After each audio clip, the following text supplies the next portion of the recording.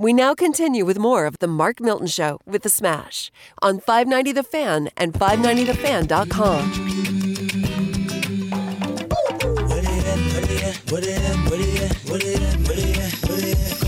now. If you wanna go and take a ride with me, we three willing in the four with the goatees. Oh, why do I live this way? Must be the money. It is the Mark Milton Show. Smash with you right here.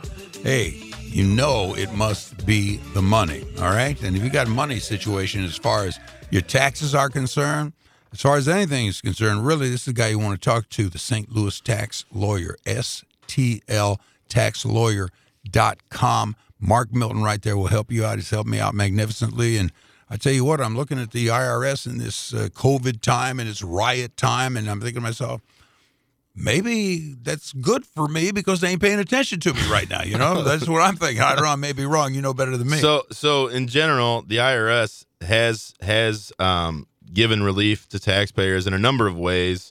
Most importantly, they've made a decision to not pursue collection until at least July 15th. So they have made it, and I think it serves two functions. Really, number one, they are cognizant of the fact that a lot of people are hurting right now. Totally unexpected situation with the COVID lockdown, lost jobs. You got 42 million people unemployed.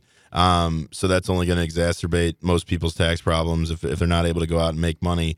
But there's also the practical reality of, most IRS offices are closed right now. They're closed until July 15th. I've talked to, so they are working from home. I've still had conversations with revenue officers and folks in the IRS appeals office who are still working cases, but it's one of those things that, there's not a lot of urgency, both from my standpoint as the practitioner and a taxpayer representative, because we know that they're not able to do anything, and they will admit that, we're not going to be doing stuff until after July 15th. But that's something to be prepared for also, because people want to make sure they're prepared for when the IRS does come back, full force after July 15th. I think they are going to be, back to their aggressive tactics and wanting to get paid. And it could be a really good opportunity for people who are out there. Maybe there are people who have unfiled tax returns. Maybe they've got a big tax debt that's keeping them up at night.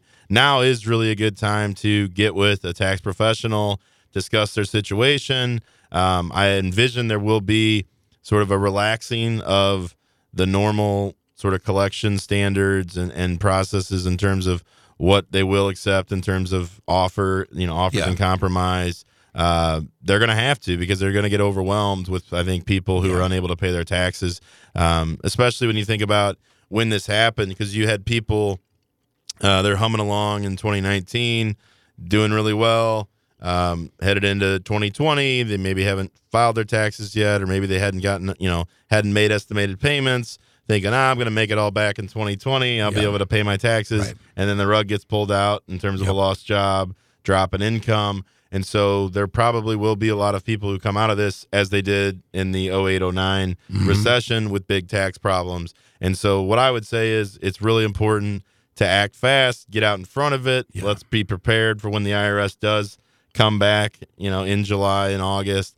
and really be prepared to sort of strike while the iron is hot, because I think that's could be very beneficial for people out there with tax issues. Is preparation good in the form of paying taxes quarterly? So certainly if you are self-employed and you receive income during the year and you don't have taxes withheld from your pay like a normal employee does, W-2, it is important to pay estimated tax payments on a quarterly basis. There are safe harbors in place that allow you to make estimated payments up to a percentage of your prior year tax liability to avoid penalties, and then you can then pay whatever else you owe. If you pay it all before April 15th of next year, there would be no penalties. And so that's something, talk to your tax advisor, your tax professional, and figure out, am I a person who needs to be making estimated tax payments? Certainly, people who get into trouble don't, oftentimes they don't make those estimated tax payments, and that's what leads to their problems because, money comes in, money goes out for living expenses and things like that. Or if you're a business owner, maybe you're not really, keeping track of it during the year, and then, oh shoot, I actually end up making, $100,000 last year net profit, and now I'm going to owe $25,000 or whatever it may be, and you don't have the ability to pay it. What I will say is, even if that is your situation, even if you are going to owe when you go to file, the biggest mistake I see people make is not filing the return out of fear because they think, I can't pay this. Right. So they'll have I have clients who come to me and they've got, several years of unfiled tax returns, and they literally might have their return prepared with a balance owed on it, but they didn't send it in, or they didn't have their preparer e-file it. Yeah. And what that does is it leads to, there's two types of penalties. You've got failure to pay. So if you don't pay on time, then you'll get a penalty. But there's also the failure to file, which in many cases can be as much, if not more, than the failure to pay penalty. So at least you can eliminate that penalty by just filing on time. And then you do have options. You can do a payment plan. Right now, if you owe under $100,000, and let's say that you're making good income or you have assets that the IRS could collect against, they will allow you to set up a 72-month streamlined installment agreement to pay off your tax debt over 72 months. So, if you owe $50,000, it's a pretty fancy car payment, but it still puts you in a position where they won't file liens against you. Okay, so that's important for some people. They don't want to notice a federal tax lien out there. But it also allows you to pay it off over time and prevent them from sending a garnishment for your levy for your wages to your employer, which can be embarrassing, or levying a bank account, God forbid. If you've got money sitting in there to pay your mortgage or your rent or whatever it may be, they can just issue a levy to take that money. And if you enter into a payment plan with them, they won't do that. They will forego any type of forced collection. The only thing they might do is, if you're owed a federal or a state refund, they might keep it and offset it against your tax debt. But generally speaking, the IRS, they want you to come forward and settle your tax debt. They want to try to, be fair with you in terms of, what is your real ability to pay? That's the phrase, ability to pay. What is your income? What are your expenses? What are your assets? What can you reasonably pay? And maybe an offer in compromise is a good route for you if you've had to deplete your assets through the crisis, and your income has dropped, and you got a big tax debt. An offer in compromise might be a really good opportunity for some people. Mark Milton is the St. Louis tax lawyer, stltaxlawyer.com. He can be a major asset to you as you're, especially like me, trying, just coming out, like they said, Phoenix rising from the ashes. All right. Let me ask this, man. When you go in for a client and you are trying to work the IRS to give your client a little leniency, maybe even erase the whole debt, whatever the case may be, how do you work that? You take like maybe a dozen roses, a box of chocolates. How do you work it with the IRS? Well, I always try to develop a really good rapport with whoever I talk to at the IRS, whether it be a revenue agent who's conducting an audit. I try to have a face-to-face meeting as early as possible and try to get a feel for what they want, what they need, because these people, for the most part, IRS employees are good, decent people, and they have jobs to do, and they have supervisors to answer to.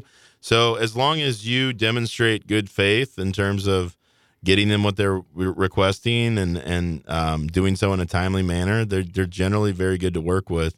I think it also helps my background because I've been on their side. I worked for the Department of Justice tax division. And were you a tougher guy then? I mean, were you like tough on people? Or? I don't think. I mean, I think I was very fair with taxpayers and their attorneys when I was on the other side, as long as they were showing the good faith. And we had some really challenging cases. I had cases where we were going after people who didn't believe they were required to file tax returns, the sort of tax protester, sovereign citizen types who thought they had come up with some genius solution as to how they were somehow not required to file or pay taxes, and the rest of us are just being duped into doing so. And so those types of cases, I'd lose my patience pretty quickly, and I would do everything I could to protect the government's interest and really to protect the American people, because I took pride in knowing that most Americans are honest,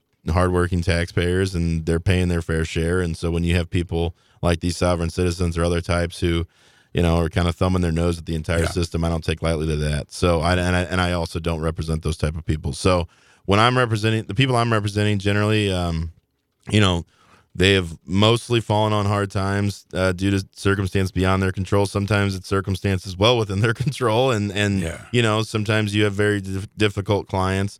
But again, I think being able to empathize. I always get confused with the empathy, whether it's empathy or sympathy. But empathizing with an IRS agent or officer who has a job to do. They know that I've been on the other side. I've been with the government. The IRS was my client for a long time, and so you know, just treating people with respect. Yeah, doing what you say you're going to do. You know, meeting deadlines. If because nobody likes to be jerked around. Yeah, you know, even them.